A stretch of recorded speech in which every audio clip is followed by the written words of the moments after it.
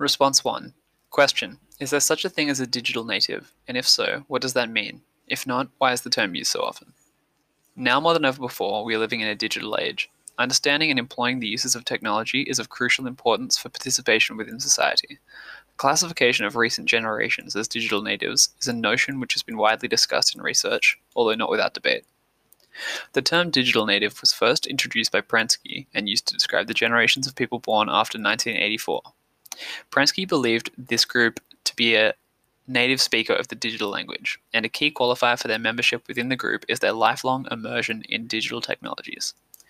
Along with this, Prensky also defined anyone born before the start of this new generation as a digital immigrant, and his motivation for providing these classifications was rooted in his belief in the need for educational reform.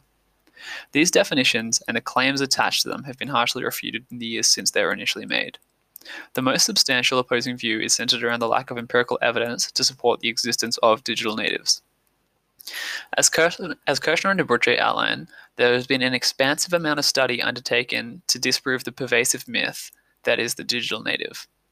One such study exposed that despite people who fall into the age bracket required to be a digital native seemingly having high levels of digital proficiency, most of this knowledge is expressed through the use of digital technologies that provide entertainment rather than educational platforms.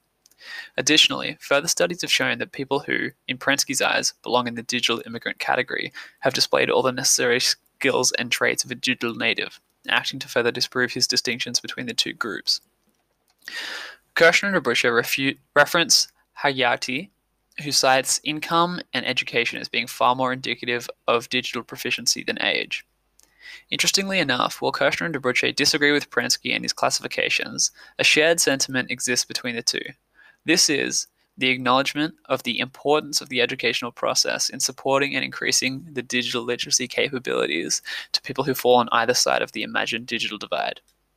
Ultimately, the concept of the digital native has been strongly argued due to a lack of supporting evidence and somewhat disproved.